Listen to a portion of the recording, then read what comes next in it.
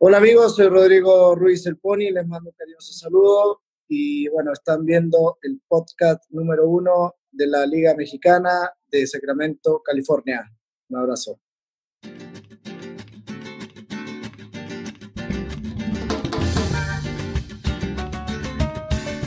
Buenas tardes a todos y bienvenidos al podcast número 1 de la Liga MX en Sacramento, Sacktown MX, presentado por Sacktown FC, socios oficiales del equipo de California Storm y de la Academia de San Nicolás, de nuestro amigo el Tepa Jiménez.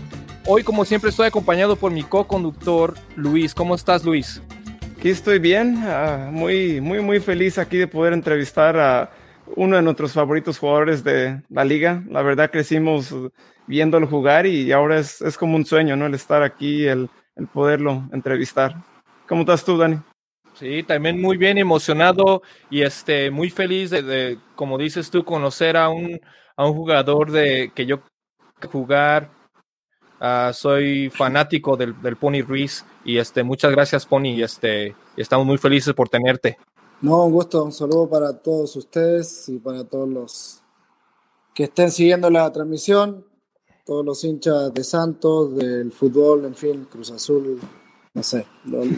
Hay mucho paisano por allá y bueno, voy a esperar que sean muchos los que tengan la posibilidad de vernos hoy. Un saludo. Y bueno, Pony, pues vamos a darte una introducción como se merece aquí. Acompañándonos hoy es una verdadera leyenda de la Liga MX. Surgió en Unión Española en Chile y en México jugó con Toros Neza, Santos, Tecos, entre otros. Nos da un verdadero honor en poder presentarles a todos ustedes a Rodrigo, el Pony Ruiz. Pony, muchas gracias por estar aquí en nuestro podcast y ¿cómo te la estás pasando? No, bien. Aquí listo para contestar a todas sus preguntas, dudas y bueno, que sea una plática pues amena y que quizás la gente, si algunas cosas no sabe de mí o bueno, ahora que está muy de moda, ¿no? Con toda esta pandemia, las entrevistas de este tipo, ya me han hecho muchas y bueno, quizás la gente sabe algunas o se ha enterado de algunas cosas que hemos vivido en el caso mío. Pero bueno, siempre va a ser un gusto poder platicar tanto con ustedes o como poder interactuar con la gente, ¿no? Y sí. Y estaba esperando el pelo rubio. ¿Qué pasó, Pony? No, ya se cayó hace rato, ya. Ya por el 2000. Ya definitivamente ya me empecé a rapar como el 2006, por ahí ya. Dije, no, ya basta. Ya me quedaba ya poco hace un pelo. buen. Sí, no, ya más cómodo, ya.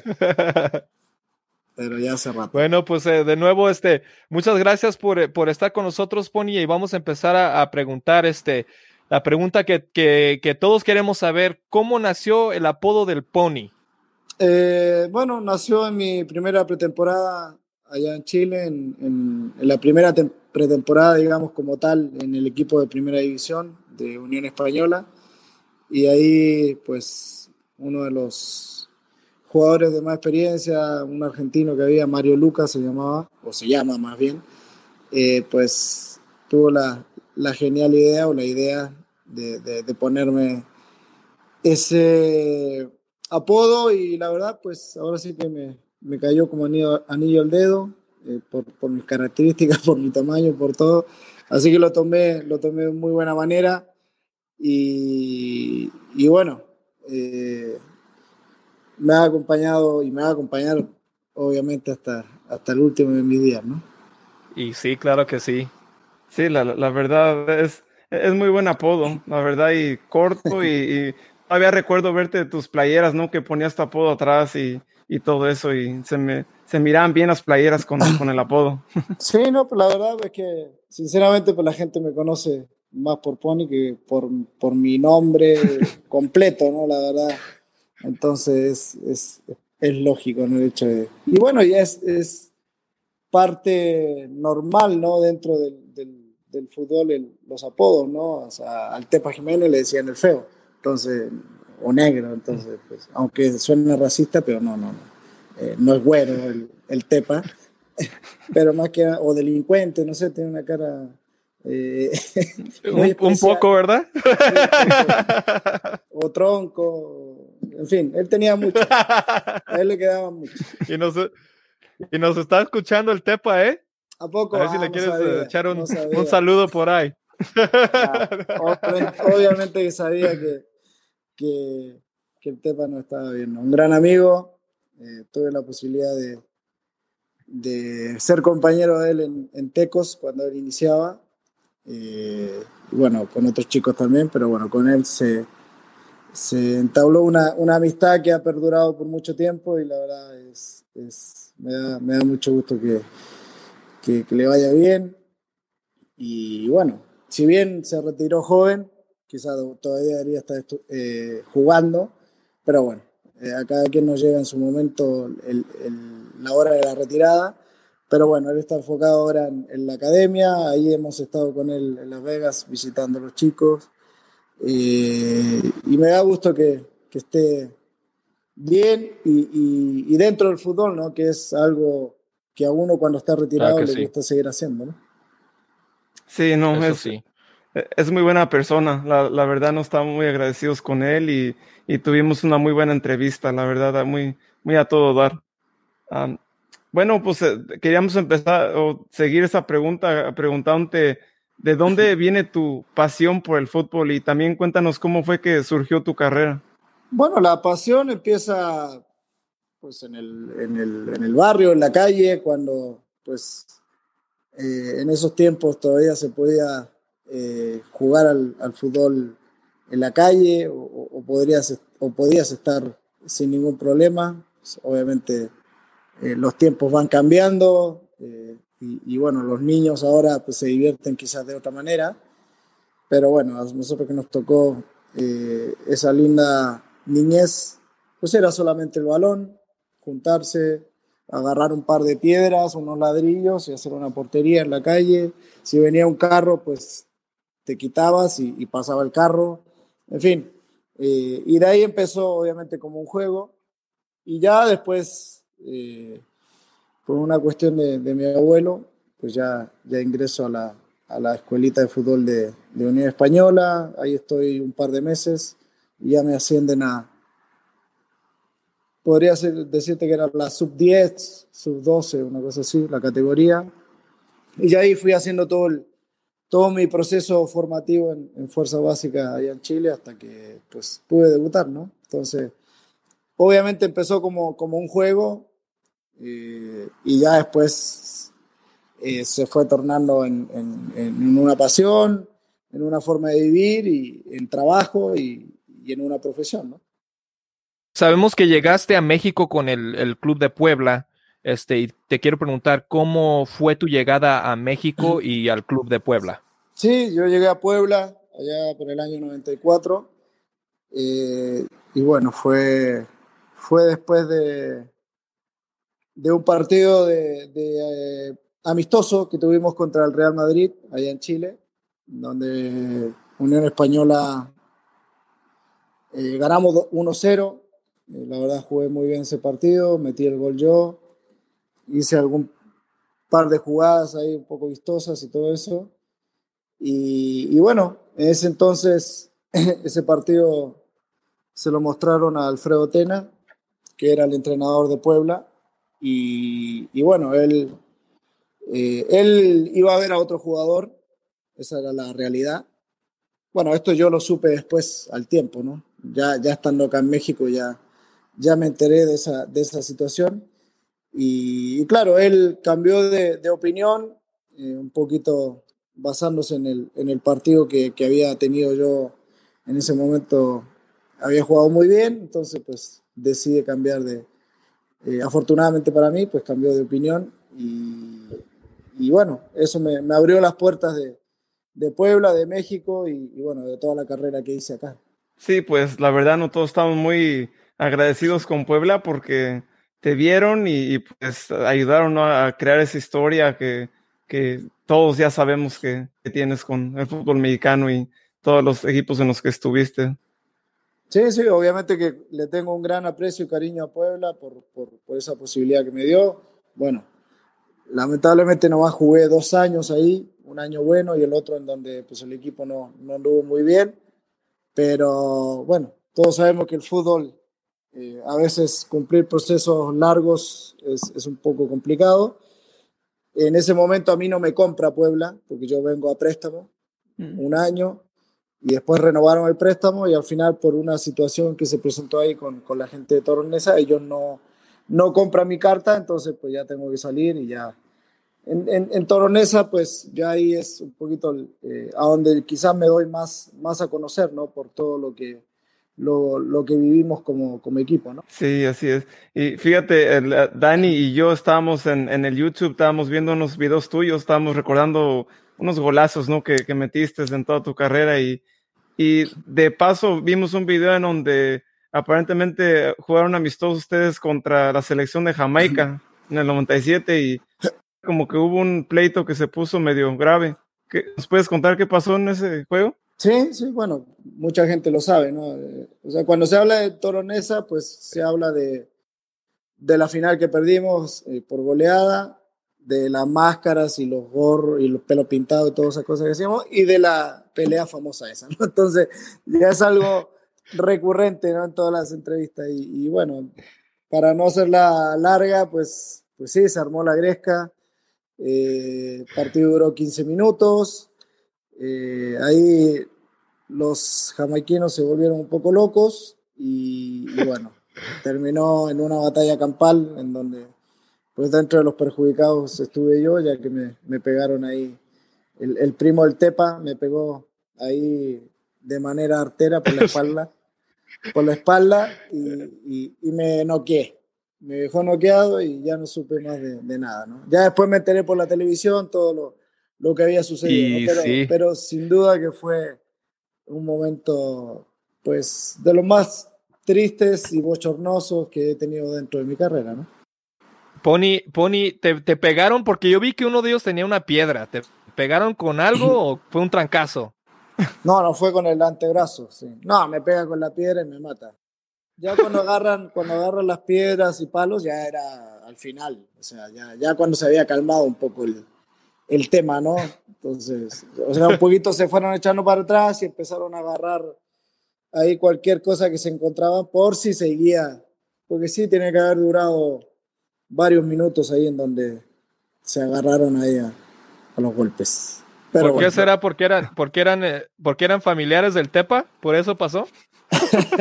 Sí, no, es que vaya, pues yo lo atribuyo un poquito a que, pues en ese entonces, pues Jamaica, por lo que decía, ¿no? Porque uno realmente no tiene la veracidad de las cosas, pues no eran profesionales, creo que tenían un solo jugador que era profesional, que jugaba en Inglaterra, pero todos los demás eran pues amateur o tenían trabajos, o sea, no eran futbolistas profesionales que se dedicaban a eso, sino que los juntaban y para cumplir con el requisito, ¿no? Ya después, obviamente, con toda la evolución del fútbol y todo eso, pues ya tienen jugadores en Estados Unidos o en Inglaterra o regados por todos lados, ¿no?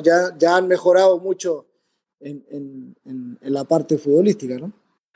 Te iba a preguntar aquí nomás ahora que otra vez trajiste a la mesa cuando ustedes salían así con máscaras y los pelos pintados, que no, la verdad recordamos muchos momentos. ¿Cómo eran esos días? ¿Quién era el que decía, en este juego vamos a usar todos máscaras y en este juego nos vamos a pintar todos el pelo? ¿Quién era el que organizaba eso? Pues pues tiene que haber sido el gordo Mohamed, no había de otra, o sea, no, porque no me recuerdo, o sea, no es que, oye, nos juntábamos y hagamos esto, no, o sea, se va a hacer esto, en el tal cuarto va a venir cuando fue del pelo pintado, va a venir un peluquero, el que quiera pintarse el pelo, pues ahí está, y ya, o sea, y muchos, pues le entramos, ¿no? O sea, la verdad era, sí. Para Toros Neza era la primera liguilla que tenía en su historia. Bueno, fue un equipo que la verdad pues duró muy poco tiempo.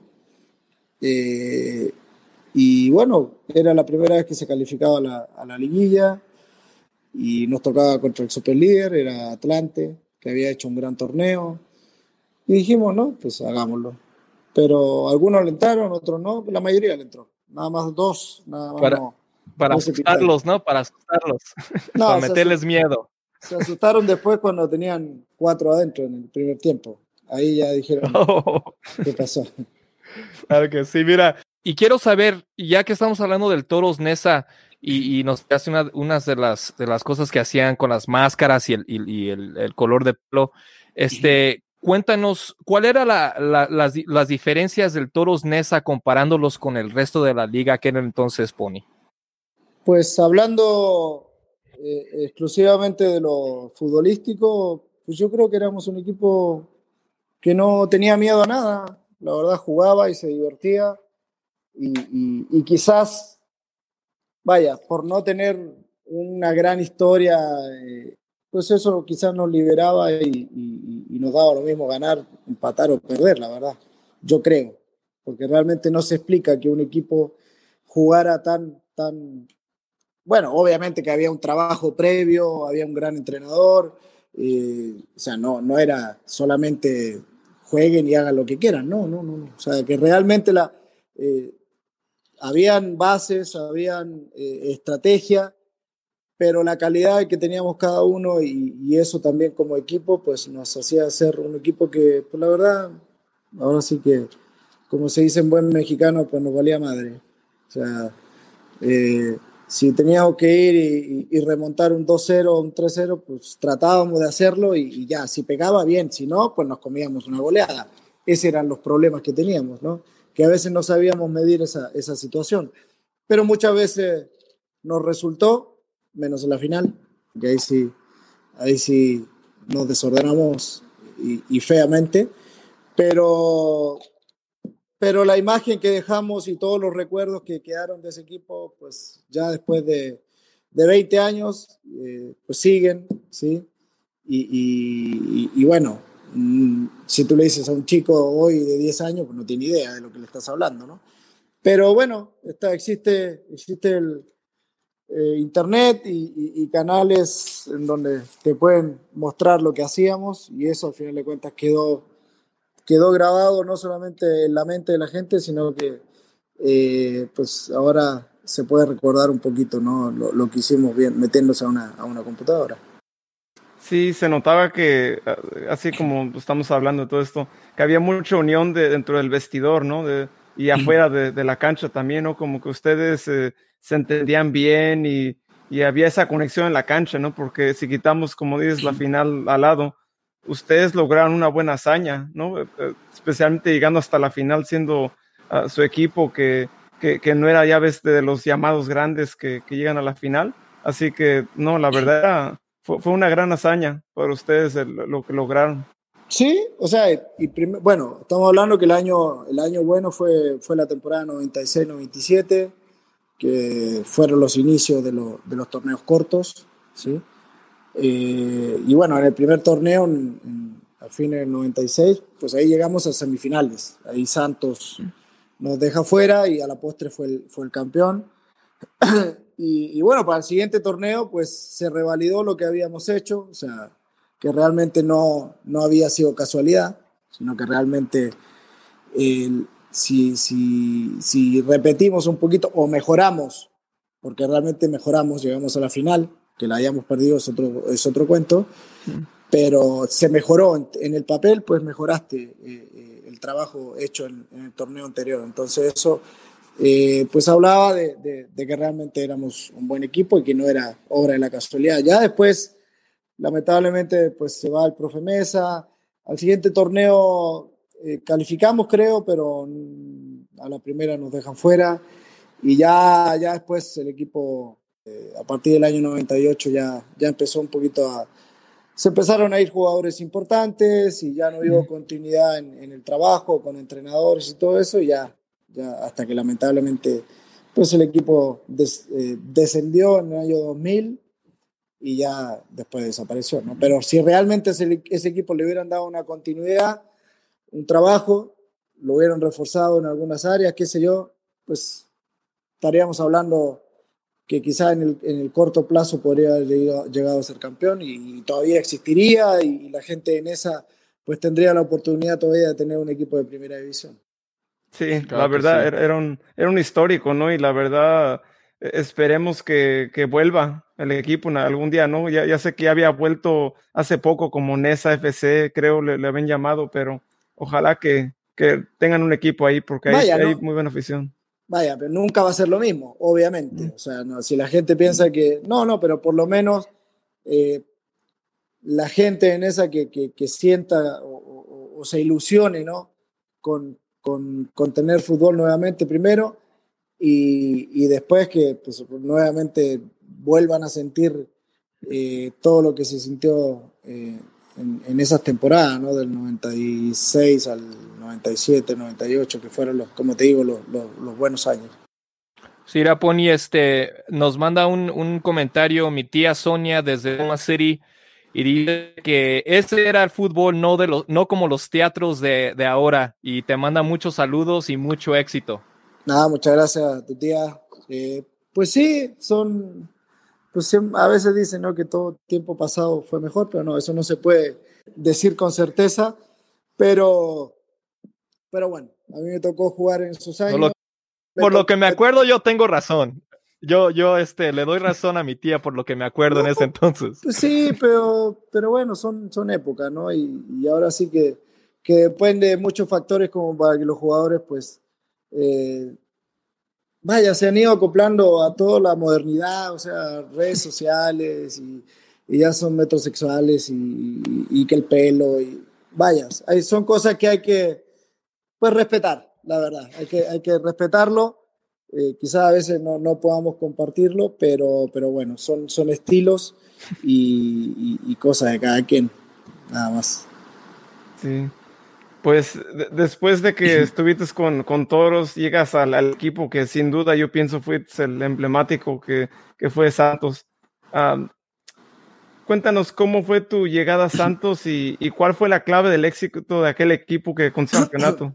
Bueno, se da mi venida acá a Santos porque, bueno, mi paso por Toros Neza, si bien estaba en el principio, como te digo, contento por el desempeño del equipo y todo eso. Yo, la verdad, cada 6 meses yo quería salir de ese equipo porque la verdad no había hecho un contrato acorde a lo que yo pensaba que podía hacer, ¿no? Porque llegué ganando mucho menos de lo que ganaba en Puebla, entonces era un poco ilógico, ¿no? Uno cuando cambia de equipo generalmente es para mejorar, ¿no? No para empeorar. Pero bueno, las circunstancias me llevaron a tener que quedarme a fuerza en esa y bueno, mi idea era siempre, pues, jugar bien para a los 6 meses pedir mi salida, pues no me dejaban salir, pero bueno. Pero ya llegó el punto en donde ya, como te digo, el equipo se fue desarmando, ya prácticamente de la final, por decirlo de alguna manera, pues nomás iba quedando Germán Naranjo y yo, nada más. O sea, la verdad, no, de los viejos ya no quedaba nadie. Entonces, o López Menezes creo que también quedaba. Entonces ya la situación era insostenible. Yo agarré y me fui a Chile en la época de diciembre, esperando, o más bien ya le había dado yo un ultimátum al presidente, que era que yo salía del equipo, o ahora sí que, pues, si tenía que parar de jugar, pues paraba, la verdad. Y ahí afortunadamente, pues, sale la oferta de Santos. Estaba yo allá, como te digo, en Chile, y me marcó Fernando Quirarte y Guillermo Cantú, que era el presidente. Y bueno, eso me ilusionó mucho, me ilusionó mucho. Ya llegando acá, estando acá en Torreón, desde que bajé del avión, pues ya empecé a sentir el cariño y el buen recibimiento de la gente. Y bueno, eso obviamente te va haciendo que tengas un compromiso mayor.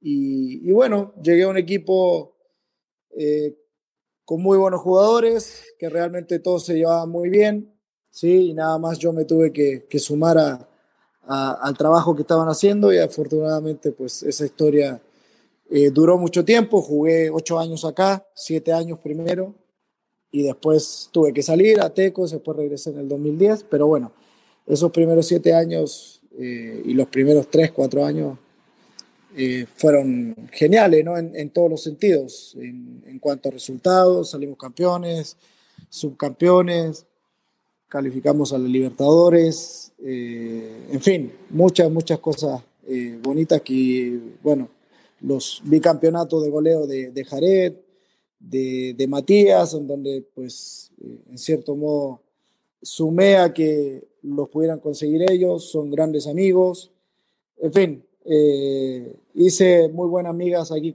tanto como con compañeros, como gente de Torreón, de La Laguna, y bueno, me hicieron sentir un lagunero más, y cada vez que estoy por acá, pues lo siento así, ¿no? Nosotros que no somos seguidores de Santos, somos de Cruz Azul, siempre te queríamos en el equipo con nosotros, y yo recuerdo ver los juegos que jugamos contra ustedes, y no, la verdad, yo y mi papá siempre decíamos, no, ojalá que el Pony llegue a Cruz Azul, porque la verdad se nota que él sí siente la playera y lo da todo, ¿no? En la cancha, que al final es lo que toda afición quiere, ¿no? De un jugador. No, pues yo creo que todo jugador lo hace así, sí, siempre tiene que haber un compromiso con la camisa que tú vistes, ¿no? O sea, uno cuando ya se enfunda la camisa por primera vez, ya desde ahí tiene que nacer tu compromiso a hacer las cosas de muy buena manera. A veces, vaya, los resultados salen bien o mal, puedes jugar bien o mal, pero pues realmente pues el aficionado tiene que ver que realmente pues te mueres en la raya y si a pesar de que tuviste un mal partido, pero por lo menos no dejaste de correr, de luchar y todo ese tipo de cosas, ¿no? Entonces, en ese aspecto, la gente de Torreón eso te lo valora mucho, ¿sí?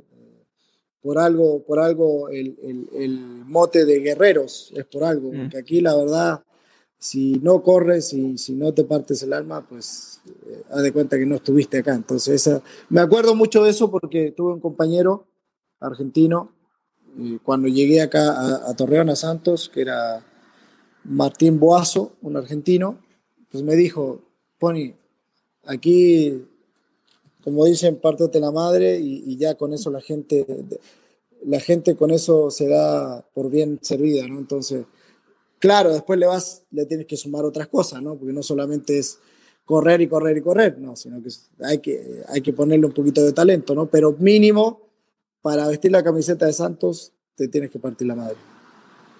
Sí, y se notaba, ¿no? La verdad siempre en tus juegos, y además luchaban contra el clima, ¿no? Porque ahí siempre el clima se pone un poco caluroso.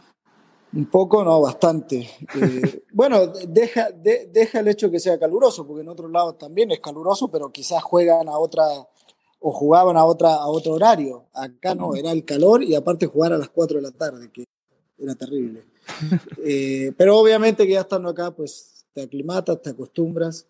Y bueno, yo esa experiencia la viví del otro lado, porque cuando vine con Puebla, cuando vine con Nesa, antes a jugar acá de visita, ya la semana anterior, ya terminando el partido hoy, día sábado, ganes y ya estás pensando el otro juego, pensar que era jugar contra Santos en Torreón, domingo a las 4, ya tu semana era pesadísima. Ya lo único que querías y luego contra era el que llegara, Pony, no manches. No, pero yo te estoy hablando en mi experiencia estando del otro lado, vistiendo otra camiseta. Órale. Entonces, quiero pensar de que en otros lados pasaba lo mismo, o sea, que decían, no, ir a jugar a Torreón a las 4, que vas a tirar un córner y te llenan de líquido, que marcara Jared, que todo ese tipo de cosas. Entonces, sí, era para Santos o para el equipo local en este caso, pues era una fortuna, ¿no? El poder jugar a esa hora y aprovechar esas ventajas, ¿no? Pues aquí el Dani y yo tenemos un amigo también chileno que es del área aquí de Sacramento, y él tenía una pregunta y un comentario. Voy a empezar aquí a enseñarle aquí el comentario. Es de nuestro amigo, se hace conocer como Rebel Cacique. Dice, yo siempre lo consideré que su lugar era en la selección chilena, ya que era un jugadorazo, y un saludo a un chileno aquí también. Sí, claro, saludo a Rebel. Me imagino que le va a Colo-Colo, porque casi que le dicen a los colocolinos. Ahorita a ver si te dice, pero me imagino que le va a Colo-Colo. No, muchas gracias Que le por tu va a Colo Colo. comentario.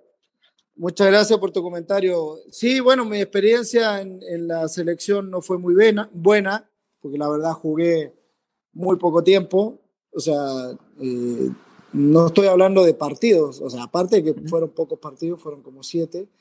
Pero los minutos en esos partidos pues fueron mínimos. O sea, inicié una vez en un amistoso eh, contra un equipo europeo, era un amistoso allá en Chile, anoté gol, ganamos. Después contra Paraguay, un amistoso, jugué medio tiempo. Pero en partidos oficiales jugué medio tiempo en la Copa América del 95, un medio tiempo. Contra Argentina, en el primer tiempo nos metieron 3. Sí, la verdad era un equipazo Argentina. Esa selección no fue muy mal, la verdad tuve un muy mal desempeño, jugué nada más ese primer tiempo. Y después jugué minutos nada más en eliminatoria del 98, es decir, partidos de 5, 10 minutos. Entonces realmente pues ya llegó un momento en donde dije, no, pues, la verdad, renuncié a la selección. Y bueno, yo siempre lo dije, no fue una renuncia como tal, porque pues, más bien me hizo un lado, o sea, dije, no, ya no me consideren, porque la verdad, pues si no, la verdad también me criticaban mucho en los medios, los periodistas allá en Chile, y la verdad, pues se me hacía injusto, ¿sí? Si bien uno tiene que estar, o el futbolista está expuesto a la crítica, pero obviamente a la crítica con bases, no tirar por tirar, ¿no? Y en ese sentido me tiraban mucho y dije, no, si en México me respetan y tengo un nombre y todo eso, pues la verdad qué necesidad de ir a la selección. Aparte de la selección no me ocupaba, esa es la verdad. Entonces, vaya, tuve la experiencia de, de vestir la selección chilena, la camiseta de la selección chilena, pero quizás también me quitó la posibilidad de haber jugado por México. ¿Quién sabe? Eso no, eso nunca no se sabe Y si esa, podría. y esa era mi siguiente pregunta, Pony. Si se hubiera presentado la oportunidad, ¿te hubiera gustado jugar para el Tri? Pues sí, o sea, no veo por qué no. Quizás si no hubiera generado polémica, sí, porque sí, en un tiempo sí hubo un poquito de polémica, ¿no? Por el tema de naturalizados y todo eso, pero sí, o sea, ya en frío, ya pensándolo, pues quizá hubiera tenido la posibilidad de, o más bien, hubiéramos coincidido con Jared, entonces quizá hubiera sido, eh, pues más o menos sacar esa duda, ¿no? O sea, a ver, si estos dos lo hacían o lo hacen en Santos, pues a ver si lo pueden hacer acá en la selección, ¿no? Yo creo que podría haberse dado también esa posibilidad y hubiera sido una experiencia increíble, pero bueno, lamentablemente no. Quedó ahí en el aire eso. Sí, de haber Eso pasado sí. eso, yo pienso que le ganamos a Estados Unidos, ¿no? En el Mundial de 2002. No, quién sabe, no, quién sabe. Eso no se puede garantizar, ¿no? Pero por eso te digo, tampoco se puede garantizar que el funcionamiento hubiera sido igual o el entendimiento con Jared, en fin. Pero bueno, como te digo, es algo que quedó ahí, pero igual no lamento nada, vestir la camiseta chilena, vestir lo que era vestir estar en la selección y ya, o sea, no pasó nada, no quedé frustrado, ni dolido, ni nada, o sea, no, para nada. Y que no pude jugar un mundial, no, para nada, o sea, todo ese tipo de cosas o que no pude jugar en Europa, o sea, situaciones que uno dice, o a que aspira todo jugador actualmente, pues yo no, yo fui muy feliz con la carrera que hice y con toda la experiencia que tuve a lo largo de 23 años como profesional. Y sí, no, como yo te dije hace poco ahorita, la verdad, no nos brindaste muchos buenos juegos, muchos buenos goles y estuvo bien que te hayamos visto más tiempo por acá, porque no diste alegrías, ¿no? El ver tus goles que metías. Sí, eso uno ya ahora que estoy retirado hace 6 años, y jugando en algunas partes y todo eso, y bueno, en una etapa como entrenador también ahí en Tecos, pues sigo sintiendo el respeto y el cariño de la gente, y eso es algo que tiene mucho valor, y bueno, si me quieren y me respetan es porque realmente pues el trabajo que hice pues fue bueno, ¿no? Y sí, o sea, hace unas 2 semanas por ahí, que nos enteramos que se canceló el Clausura 2020 y aquí Dani y yo estábamos muy, muy frustrados, ¿no? Como miras que le vamos a Cruz Azul y que estábamos en primer lugar y pues de estar tanto tiempo sin jugar, no entendíamos por qué habían cancelado y no podían nomás posponerlo, ¿no? Ya sea cuando vuelvan a... En tu opinión, ¿qué opinas de esta decisión que tomaron de cancelarlo así a medio torneo? Bueno, primero que nada es respetable, ¿no? O sea, cada quien, o cada liga, o cada equipo, o cada dueño de equipo, pues cuida sus intereses, y me imagino que hay un tema, pues, económico en este caso, ¿no? Quiero pensar que es eso, ¿no? Pero vaya, si en países como en Europa, quizás en Alemania, en donde quizás el tema de la pandemia pegó tanto o más fuerte como acá en México, pues se reanudó la liga. En España mismo esta semana ya se va a reanudar. Vaya, obviamente que en diferentes condiciones, ¿no? Sin gente y todo eso, y quizás eso le quita un poquito de emoción, ¿no? A un partido, pero el futbolista lo que quiere es jugar, y en este caso, como dices, estabas ya a pocos partidos, no sé cuántos partidos quedaban, 7, 6, no me acuerdo, ya para entrar a la liguilla, y como tú dices, en el caso de Cruz Azul, del cuerpo técnico, de los jugadores, de la afición, obviamente que había una ilusión por seguir con esa racha y poder salir campeones. Entonces, pues vaya, cortas todas esas ilusiones de mucha gente, ¿no? Y yo creo que también, pues, tomando los resguardos suficientes, pues jugar sin público, pues se juega sin público, pero hubiera servido quizás para que la gente pues esté pensando en otras cosas, ¿no? Y no solamente en toda esta problemática de la enfermedad, ¿no? Pero bueno, como digo, se respeta, se entiende, son decisiones que hay que acatar, y lo más importante en estos momentos es ahora sí que la salud en este caso el pueblo mexicano y de todo el mundo, ¿no? Porque esto es una afectación mundial. Sí, también hablando de cancelaciones, también nos enteramos que hace un tiempo que la Liga de Ascenso va a desaparecer por unos años. ¿Cuál es la situación actual del Tecos después de esa decisión, y cuál es tu opinión de esa decisión también? Bueno, Tecos, a ver, no está en la Liga de Ascenso. Tecos está en la Liga Premier, que viene siendo segunda división, la tercera categoría acá en México. Pero obviamente que hay una afectación también. O sea, al tomar esa decisión de que no haya descenso de primera división a Liga de Ascenso, y viceversa, que no haya ascenso a primera división, obviamente afectas a muchos jóvenes de segunda división y de tercera división también. Todo va en cascada, ¿sí? Porque pues la Liga de Ascenso ahora la van a limitar a 23 años, ¿sí? Entonces, muchos jugadores en la segunda división, ahí la liga es tope hasta 28 años, ¿sí? Entonces, si bien pues, se podían jugar 2, 3 jugadores de esa edad, todos los demás son de 24, 25, en fin. O sea, son jugadores que pues, todavía tienen la ilusión de seguir jugando fútbol y seguir percibiendo un dinero. Quizás va a ser más complejo que puedan llegar a primera división. Ellos lo tienen claro, o tú lo tienes que tener claro, ¿no? En qué momento estás, o qué pudiste, hasta dónde pudiste llegar, ¿no?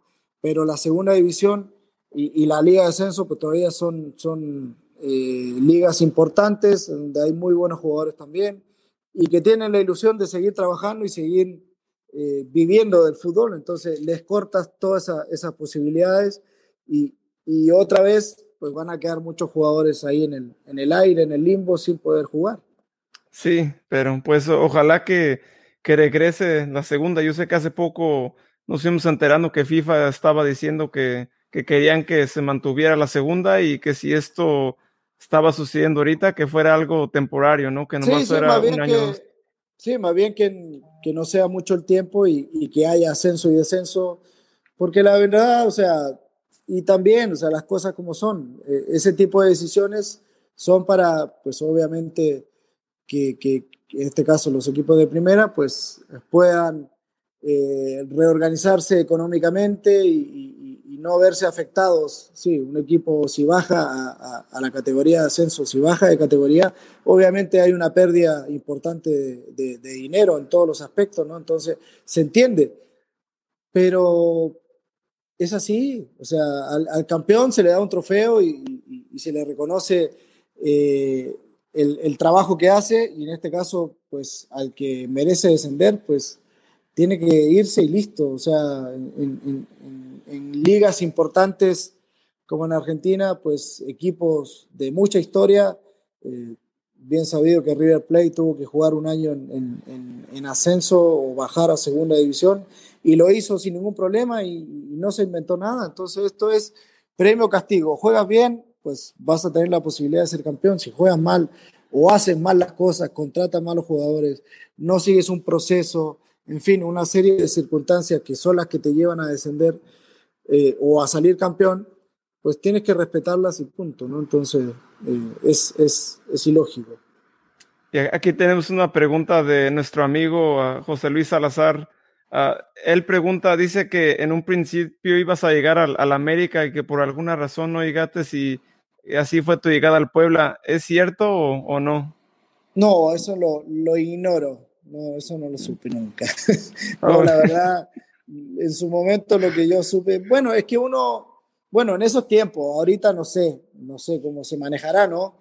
Pero vaya, generalmente el jugador es el último que se entera, la verdad. Son muy pocos en donde te llega la oferta de manera frontal y directa como para decirte quieres venir. Así como vino Puebla conmigo y me dijo, ¿quieres ir a Puebla? Pues si hubiera estado interesado otro equipo, tendría que haberlo hecho, nada más. Pero muchas cosas que dicen, no, que pudiste haber ido a tal lado, pues no, eso no. A mí no me pasó. La única vez que me hablaron directamente fue Puebla, cuando me vine a México, y Santos cuando pues me compró a Nesa. Sí, no, todavía, como te digo, seguimos lamentando que acá nosotros con Cruz Azul nomás no te llamaron, no sé qué pasó. O a veces pues hacen las negociaciones entre directivos, oye, véndeme a fulano de tal, no, que no te lo vendo, no, que pon tanto dinero, y si no se ponen de acuerdo ellos, pues es muy difícil. Sí. O sea, al final de cuentas, uno es un producto que eres dueño de un equipo, o sea, tu dueño es el equipo, y ahora sí que depende del equipo, del directivo, del presidente. O sea, no puedes decidir tú. Sí, yo me acuerdo en esos años, en mi niñez, cuando veíamos los juegos de Cruz Azul contra el Nesa, contra el Santos, me acuerdo que estaba igual de emocionado de ver al Pony que de ver al Cruz Azul. Por eso sí. No, gracias. Sí esperábamos ese momento, pero desafortunadamente nunca nos llegó, nunca se nos hizo. No. Bueno, y también me preguntan, oye, que si te hubiera gustado jugar en tal equipo, en tal... No, la verdad no, nunca me puse eso en la mente. O sea, la verdad fui muy agradecido con los equipos que me dieron la oportunidad de vestir sus camisas y de defender sus colores, pero nunca me puse en un caso hipotético, oye, ojalá que me hable. No, la verdad no, nunca. No sé si soy raro, no sé. No, yo pienso que es normal, pues la verdad es al final del día es ser feliz en donde está uno, ¿no? Y no desear, ¿no? Porque si estás ya feliz en un lado, ¿por qué pensar en ir a otro lado donde al final no sabes si vas a estar feliz también igual allá, ¿no? No, es que no puedes estar trabajando en función de eso. O sea, quizás sí, que tu desempeño sea bueno para quizás renovar un mejor contrato o que vengan oportunidades de equipos, con más nombre o más historia, más importantes, por decirlo de alguna manera. No me gusta hacer diferencia entre los equipos, ¿no? Pero pues siempre el hecho de trabajar bien, de jugar bien, pues te lleva a despertar el interés de otros equipos. Entonces, es un trabajar en el día a día, partido a partido, de la mejor manera. Si se da, qué bueno. Si no, pues a la hora de renovar un contrato, pues te va a ir bien. Entonces, no hay de otra. Entonces, el trabajar bien y tener un buen desempeño, pues hablando del futbolista, pues te va a llevar o te va a traer consecuencias positivas, ¿no? Que son buenos contratos o estar en mejores equipos. Y sí. Aquí tenemos una pregunta, viene de Guerrero de Laredo en Twitter. Él pregunta que si puede nombrar sus top 5 mejores jugadores del mundo y también un top 5 mejores jugadores que haya enfrentado en la cancha. Pues jugadores actuales, vaya, no veo tanto fútbol o de todas partes del mundo. Si bien vivo esto, pero no, a veces no da el tiempo, ¿no? Pues de los jugadores mundiales que me han gustado, realmente pues son ofensivos. Pues, bueno, obviamente que hay que meter a Messi, a Cristiano. En su momento, en mis tiempos, pues Romario era un deleite verlo jugar. Pero para mí me tocó enfrentarlo, que fue a Ronaldo el fenómeno, que me tocó enfrentarlo cuando tenía él 17 años en Cruzeiro, en una Copa Libertadores. Obviamente era un tipo delgadito, pero era rapidísimo, tenía una potencia impresionante y ver lo que hizo después con el tiempo, pues yo me quedo con él, ¿no? En cuanto a su capacidad goleadora, su calidad, su movimiento, su definición, en fin. La verdad era un tipo muy, muy completo, ¿no? Lamentablemente, pues, 2 lesiones muy graves lo alejaron del fútbol, ¿no? Pero, y Ronaldinho también, no lo puedo dejar fuera, ¿no? Y mexicanos o de la Liga Mexicana, pues, que me tocó enfrentar o que yo vi, pues Cardoso, la verdad, increíble. Bueno, Jared, Buoso, también en su momento tuvo muchos años buenos. El Hacha Ludueña, jugador extraordinario. Y otro más, Rubén Sambuesa, que todavía anda jugando. La verdad, un jugador que también lo tuve de compañero. La verdad, un extraordinario jugador, la verdad. Con eso me quedo así rápidamente. Obviamente que quedan muchos ahí en el tintero, ¿no? Sí, no, hay tantos que, no, la verdad estaríamos Sí, aquí todo el día. sí, no. Nuestro amigo Rebel también, la pregunta que él tenía para usted es, ¿qué recuerdo se le viene a la mente cuando escucha el nombre de Unión Española y si también algún día le gustaría dirigir al equipo? No, obviamente que mucha emoción, ¿no? Al recordar y todo eso, pues se viene a la mente, como te digo, pues todos mis inicios, todo lo que tuve que vivir para llegar a conseguir la posibilidad de jugar, pues todo mi proceso, ¿no? Como te digo, lo hice todo en Unión Española. Vaya, jugué Copa Libertadores también con Unión Española. La verdad jugué un poco tiempo, me hubiera gustado quizás haber jugado un par de años más allá, ¿sí? Vaya, para haber peleado quizás un poquito la posibilidad de haber salido campeón de liga, sí tuve la posibilidad de salir 2 torneos de Copa campeón ahí con ellos, pero sí, obviamente que es un equipo pues el que me formó y todo eso, y me dio la posibilidad y la confianza para hacer esto o seguir en el fútbol, ¿no? Entonces me abrió las puertas en ese sentido. Y, y vaya, de llegar a dirigirlo, pues sí, me gustaría. Pero cada vez me queda menos tiempo, esa es la realidad. Sí, tengo 48 años y todavía no he tenido la posibilidad de estar en un equipo de ascenso, todavía no se me ha dado esa opción. Pero bueno, la ilusión obviamente que es lo último que se pierde y es esperar que el tiempo y la vida me dé esa posibilidad, ¿no? Por lo menos, si no llego a Unión Española, pues llegar a un equipo de ascenso acá en México, ¿no? Pero sí, si me agrada la idea, sí me agradaría, obviamente que me gustaría. Pues casi que ya nos contestaste la pregunta que teníamos aquí enseguida, pero era de ¿qué estás haciendo en estos días?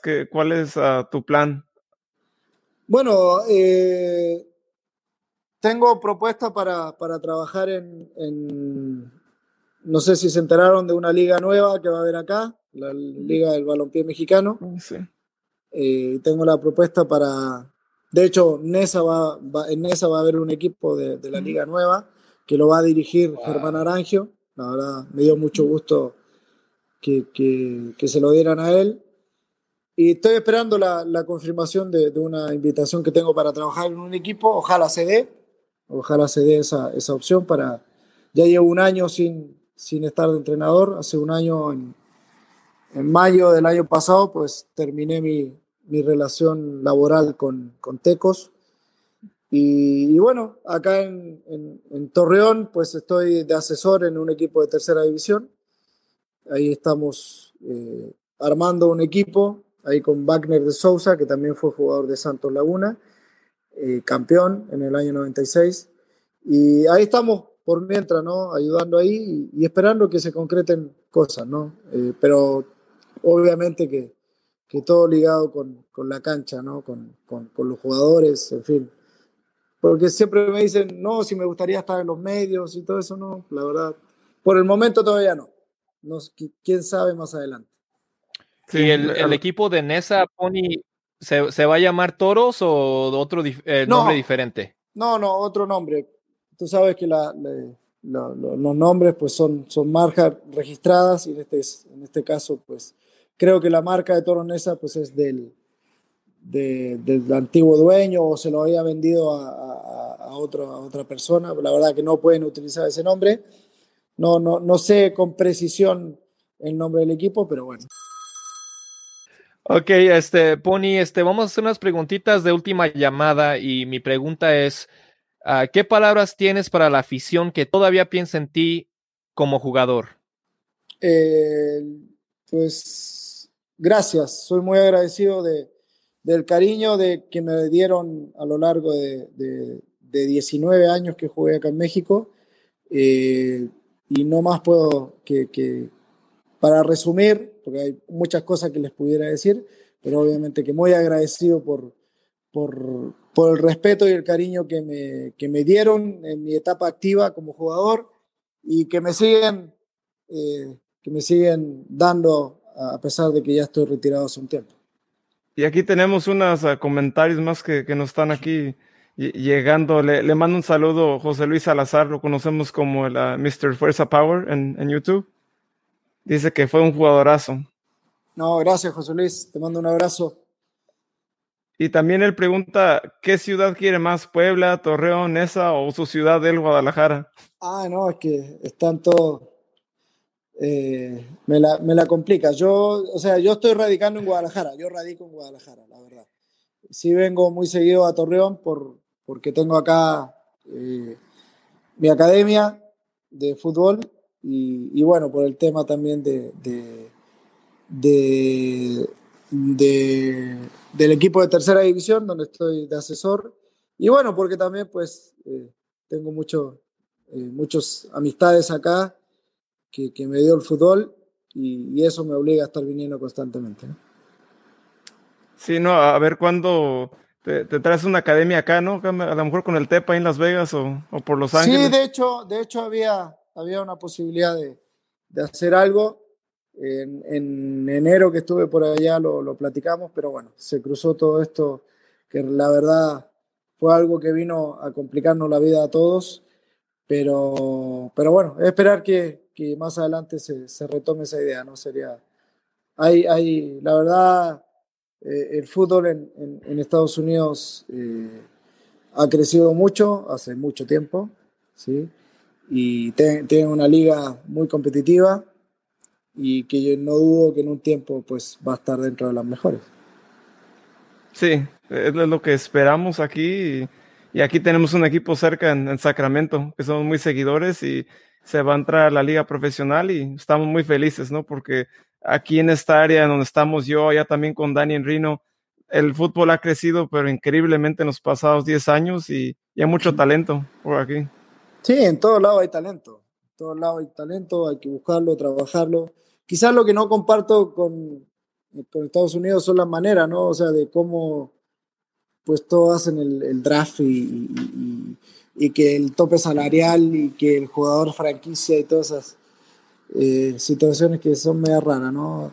Pero quizás cuando tengan una estructura de fuerzas básicas como hay acá y todos esos procesos desde los 10 años y, y, y, y llevarlos de poco a poco, pues quizás va a mejorar mucho más todavía la liga, la selección estadounidense, en fin, son la mentalidad en este caso el norteamericano es muy alta, o sea, en muchas competiciones son muy buenos atletas, entonces, y tienen infraestructura, tienen todo, pues.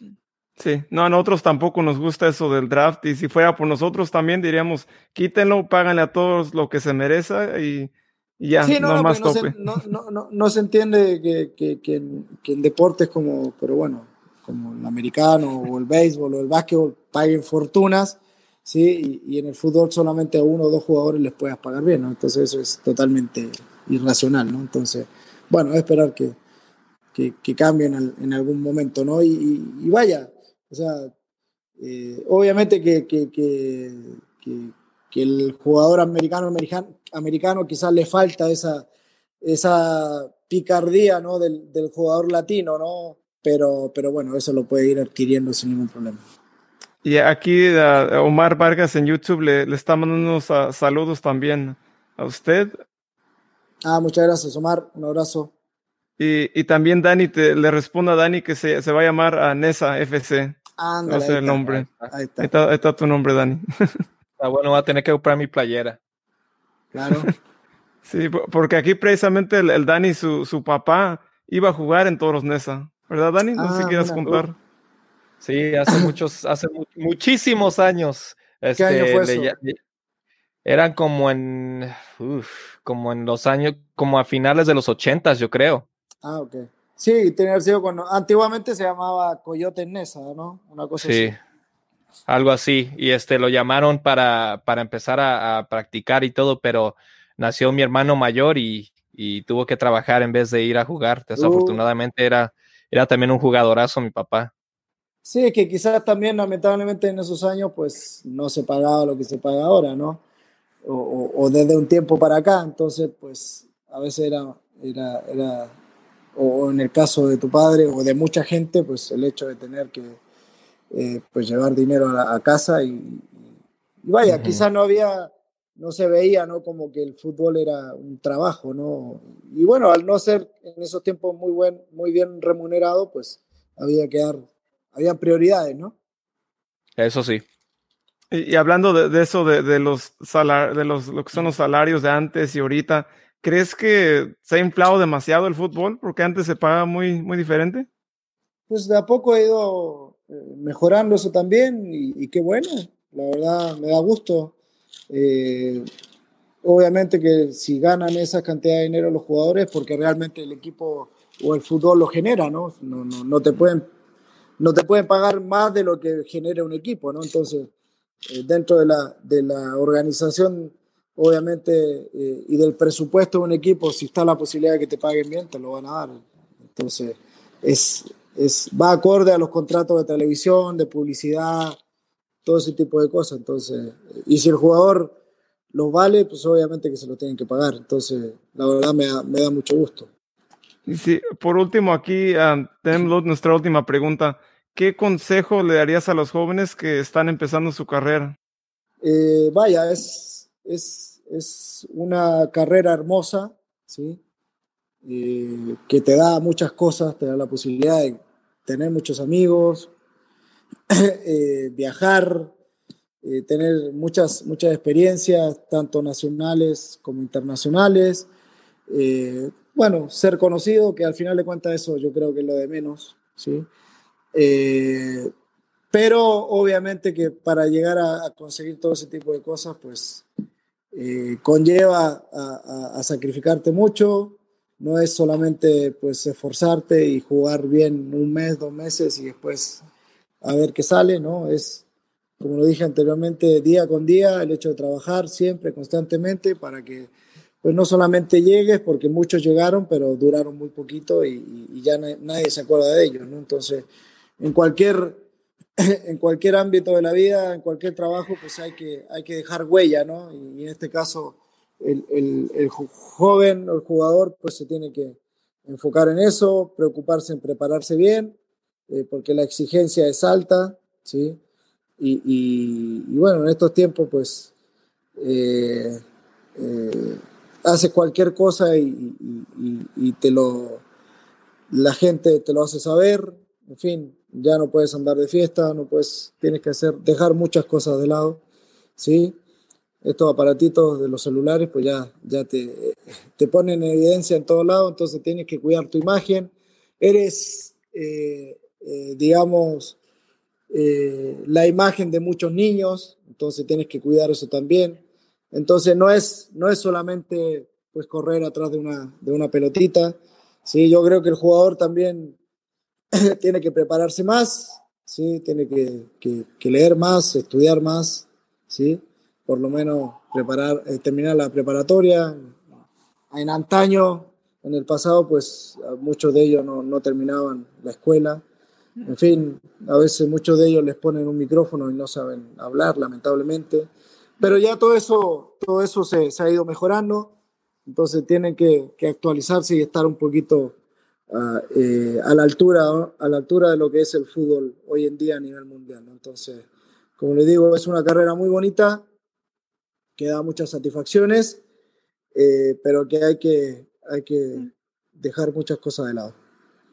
Y sí, ¿no? Que sí. Los teléfonos los exponen, ¿no? La verdad, muchos y a veces no se entiende, ¿no? Como todavía hay jugadores que hacen unas cosas sabiendo que alguien va a sacar un teléfono, ¿no? Pues son Sí. celebridades y alguien los va a grabar, ¿no? Para compartir Sí, eso. no, y lamentablemente pues hay gente malintencionada que lo único que está buscando pues es perjudicarte, ¿sí? Entonces si estás, qué sé yo, en un restaurante con un vaso, eh, con un refresco, pues van a decir que es alcohol, en fin, o sea, pues hay que tienen que cuidarlo hasta los más mínimos detalles, ¿no? Porque realmente hay gente malintencionada, lamentablemente. Por cierto, le iba a hacer la pregunta yo, ¿cuál es la clave para ser bueno para hacer los tiros libres? ¿Es la práctica o cuál era su clave de usted? Sí, no, sin duda que la práctica. O sea, si bien no, vaya, hubo un tiempo que después de que salió el Piti, pues ya empecé a cobrar yo más los tiros libres directos a portería. Sí, siempre cobré los de costados, en pelota a balón parado. En centro, pues sí, siempre los cobré yo, ¿no? Pero bueno, el Piti era un poquito envidioso, no me dejaba patear, pero bueno, le pegaba muy bien él también. Eh, la verdad no hice muchos goles de tiro libre, ¿no? Fueron más las asistencias que hice a balón parado. Pero obviamente que es un tema de práctica, no hay de otra, no hay de otra. Es practicar, practicar. Como todo en la vida, pues la repetición te lleva y la constancia te lleva a una mejora normal. Y en el caso mío, pues yo desde niño, pues algo que me caracterizó fue el hecho que le pegaba con los dos perfiles, ¿no? O sea, le pegaba con derecha y le pegaba con la izquierda. Si bien yo soy derecho natural, con la izquierda le pegaba sin ningún problema, ¿no? Entonces, y eso fue también en base a la práctica. Sí, no, ayuda mucho, ¿no? El saberla manejar de los dos pies. Por último, aquí tenemos otra pregunta de José Luis Salazar. Pregunta, ahora, ¿cuál es su sentir ahora que es entrenador de fútbol y cómo vive desde el banquillo los juegos?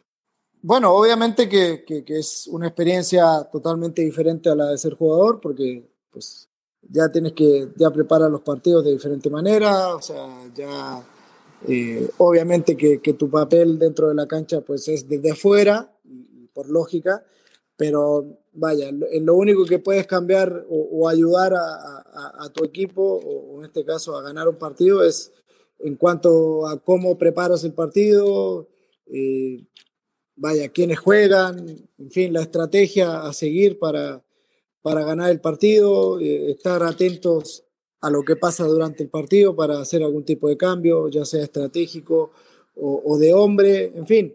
Y de ahí, pues, obviamente que muchas veces te desesperas, ¿sí? Pero bueno, esos son los primeros años, ¿no? Ya después te das cuenta de que, vaya, el ser demasiado intenso también quizás no te lleve a nada bueno, ¿no? Pero sí, obviamente, no, ver un partido tranquilamente, sentado, sin decir nada y todo eso, es muy complejo.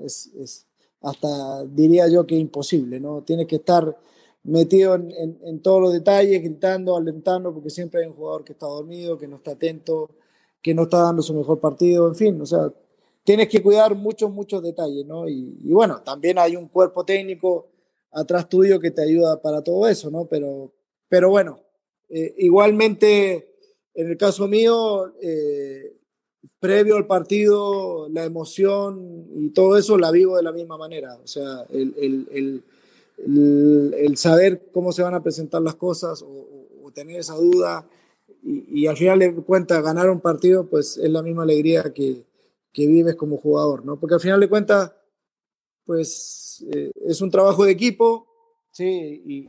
Y lo que dicen es equipo tal, o en este caso donde yo estaba en Tecos, pues Tecos ganó, perdió, empató y bueno, tú eres parte de ese equipo, ¿no? Bonnie, muchísimas gracias por estar aquí en Sacktown MX, por darnos un poquito de tu tiempo. Esperamos tener otra oportunidad de hablar contigo cuando regrese el fútbol o cuando nos invite el Tepa a comer en Las Vegas, ya nos dijo, esperar conocerte también. Sí, no, claro, con mucho gusto. A ver si tenemos la posibilidad, claro que la va a haber en algún momento, de poder estar por allá, conocernos, o igualmente si ustedes vienen por acá, no creo que vengan mucho, pero bueno, es más factible que yo vaya para allá y conocernos, ¿no? Pero sí será un agrado, acá estoy para lo que gusten, y esperar que la plática haya sido amena y la gente que la vio pues se haya entretenido y agradecer porque realmente pues también, como te digo, sentir el cariño de ustedes que están allá o que me vieron jugar y todo eso, pues se agradece y bueno, aquí estamos para lo que gusten. Sí, muchísimas gracias, Pony. Y ya, como dijo Dani, ya cuando vengas por acá nos vemos y quizás hasta te ayudemos. O si nos invitas, nada más invítanos y ahí estamos, ahí te caemos también, ¿eh? No, pero que patrocine todo San Nicolás Academy, ¿no? Claro que sí. La Academia de San Nicolás que patrocine todo. No se diga más, si nos está viendo el Tepa ahorita ya oyó. Ya está. Les mando un abrazo. Gracias, cuídese. Gracias, Tony. Buenas noches. Buenas noches. Para todos nuestros amigos del sur de Nevada y California, cambia tu vida futbolística en San Nicolás Academy, dirigida por nuestro gran amigo Tepa Jiménez. Llámelos hoy al 702-902-6278. Contáctelos por correo electrónico en sannicolasacademylv@outlook.com. Y los pueden encontrar también en Instagram y Facebook. En Facebook están San Nicolás Academy y también en Instagram @San Nicolás Academy.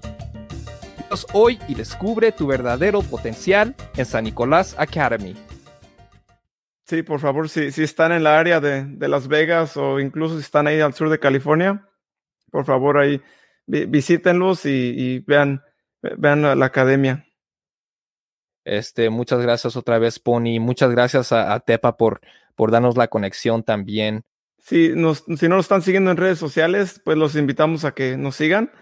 Si están viendo en video ahorita, porque lo estamos haciendo en video también, si nos están escuchando en audio, nuestro Facebook es Sacktown FC Podcast.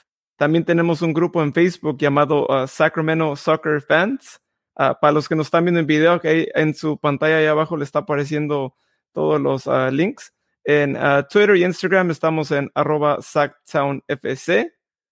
Y también si juegan videojuegos, nos pueden encontrar. Ey, espérate. Ey, carnal, no manches, espérate, no te puedes olvidar de nuestras socias California Storm. Por favor, síguenlas en su página de internet en calstormsoccer.com. También las pueden encontrar en Instagram y Twitter, @calstormsoccer, y en su página de Facebook, California Storm. Ahora sí le puedes seguir con tus jueguitos. Pues a seguirle aquí, pues. Estamos en las 3 plataformas de videojuegos. Si están en Twitch, Twitch es la cadena donde pueden jugar videojuegos en vivo. También pueden ver hasta otros shows están en vivo. Ahí estamos en Sacktown FC. En Xbox nos pueden encontrar en Sacktown FC. Yo juego en esa cuenta, juego yo FIFA 20. De vez en cuando el Fortnite también. So si quieren ahí retarme para cualquiera de esos 2 videojuegos, de ahí estoy listo. Para el FIFA estoy listo. Y si nos está viendo ahorita Mr. Fuerza Power, él es un ejemplo de que ahí estoy. Y si quieren preguntarle cómo le fueron esos juegos, ahí le puede preguntar. Pero si le preguntan, entonces, entonces ahí no tuvo la fuerza ni tuvo el power, el Fuerza Power, ¿verdad? No, ahí no hubo ni una de las 2, ¿no? Pero si le quieren preguntar, pregúntenle cómo estuvo el juego de Cruz Azul América, porque él les puede contar cómo estuvo ese juego. Fue buen juego. Como en la vida real, como en la vida real. Exacto, sí, exacto, igualito. No nomás están en el FIFA poniendo los jugadores como se ven, sus caras. También el movimiento de los jugadores es lo mismo, así que no, estos la están haciendo bien, ¿no? Los de EA. También si tienen PlayStation nos pueden encontrar en Sacktown-FC. Esa cuenta es manejada por nuestro co-conductor de Sacktown FC, John. Él juega FIFA 20, o si lo quieren retar, mándenos un mensaje y ahí los conectamos también. También nos pueden encontrar en nuestro sitio de internet sacktownfc.com. Si lo están viendo en su pantalla ahí, también el segundo link que aparece ahí es de lo que es el Sacktown MX, donde ponemos todos los episodios. Ahí pueden encontrar todos los episodios que ponemos de nuestro otro programa Sacktown FC, también los de Sacktown MX. También pueden ver la columna de nuestro compañero Seth Kasepli, que se llama Soccer Pulse, escribe de fútbol. Y al igual como les dije yo en uno de los pasados podcasts, también vamos muy pronto a también escribir en español, para que también tengan una columna que puedan ahí disfrutar. Y por último, también nos pueden contactar en esa página. Si tienen preguntas, si tienen comentarios, lo que nos quieran decir, ahí nos pueden decir. Y ahí les respondemos a su mensaje muy pronto. Y sí, por terminar, muchas gracias otra vez. No le quiero dejar de dar las gracias a la gran leyenda que tuvimos hoy, el Pony Ruiz, que todos de nuestra edad, tan siquiera todavía lo recuerdan como jugador. Nos hace recordar nuestra niñez. Muchas gracias, señor Pony Ruiz, por unirse a nuestro programa. Otra vez, muchas gracias a nuestro amigo Tepa Jiménez por la conexión. Y claro que sí, a todos ustedes por escucharnos, por darnos su apoyo, por dar sus comentarios, por seguirnos. Muchas gracias. Espero que todos se encuentren bien en compañía de sus familiares, que todos tengan buena salud. Y sí, muchas gracias. Es lo único que puedo decir. Cuídense mucho y nos vemos para la otra. Pues va a sonar como que yo me estoy repitiendo lo mismo que dijo Dani ahorita, pero sí, no, muchísimas gracias al Pony Ruiz. La verdad, como lo dijimos al empiezo de este podcast, la verdad fue un honor para nosotros el poder hablar con él. Y como ustedes ven en el tiempo, ahí llevamos un poquito, ya casi vamos para la hora y media. La verdad, para los que lo vieron jugar, para los que nos están escuchando y viendo, la verdad era increíble verlo jugar. La verdad, sí. No por nada dice la gente que fue el mejor extranjero que ha llegado a la Liga MX. Incluso claro, el que más juegos ha jugado también. Lo dio todo por las playeras en donde estuvo. Buena gente afuera de la cancha también, que la verdad eso hace mucho, como pudimos hablar con Víctor Lojero, que también estaba diciendo lo mismo, que a un jugador saludos, sí, saludos a Víctor también, un jugador que afuera de la cancha es buena persona también, y dentro de la cancha es buen jugador también. La verdad, son de los mejores jugadores porque son profesionales a todo nivel, ¿no? De vida. Así que, no, la verdad me da mucho gusto el que hayamos podido hablar con el Pony, que es un ejemplo de esos jugadores también. Y también muchísimas gracias a todos ustedes que nos están viendo ahorita, a los que nos van a ver ya después de que este video en Facebook y YouTube ya aparezca, y a los que nos van a escuchar también en nuestro podcast que tenemos también.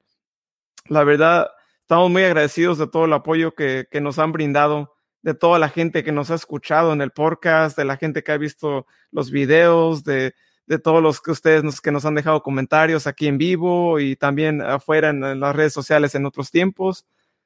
Nos da mucho gusto, ¿no? La verdad, ustedes nos ayudan a que cada día estemos más felices, ¿no? Estemos más dispuestos a seguir haciendo más contenido para ustedes, ¿no? Porque nuestro podcast nació con Sacktown FC, que es nuestro podcast en inglés. Y pues un día Dani y yo estábamos hablando de que hay que hacer un podcast que sea de la Liga MX también, ¿no? Porque la verdad sabemos más de la liga, porque crecimos viendo esta liga, sabemos más de los jugadores y nos da mucho gusto, ¿no? Pues somos muy aficionados de Cruz Azul, si no lo han notado en nuestros videos. Arriba la máquina. Una vez más, gracias a todos y nos escucharán en nuestro siguiente podcast o nos mirarán aquí ya la siguiente vez que nos conectemos otra vez. Gracias y que pasen una buena noche a todos. Que les vaya bien. Se cuiden.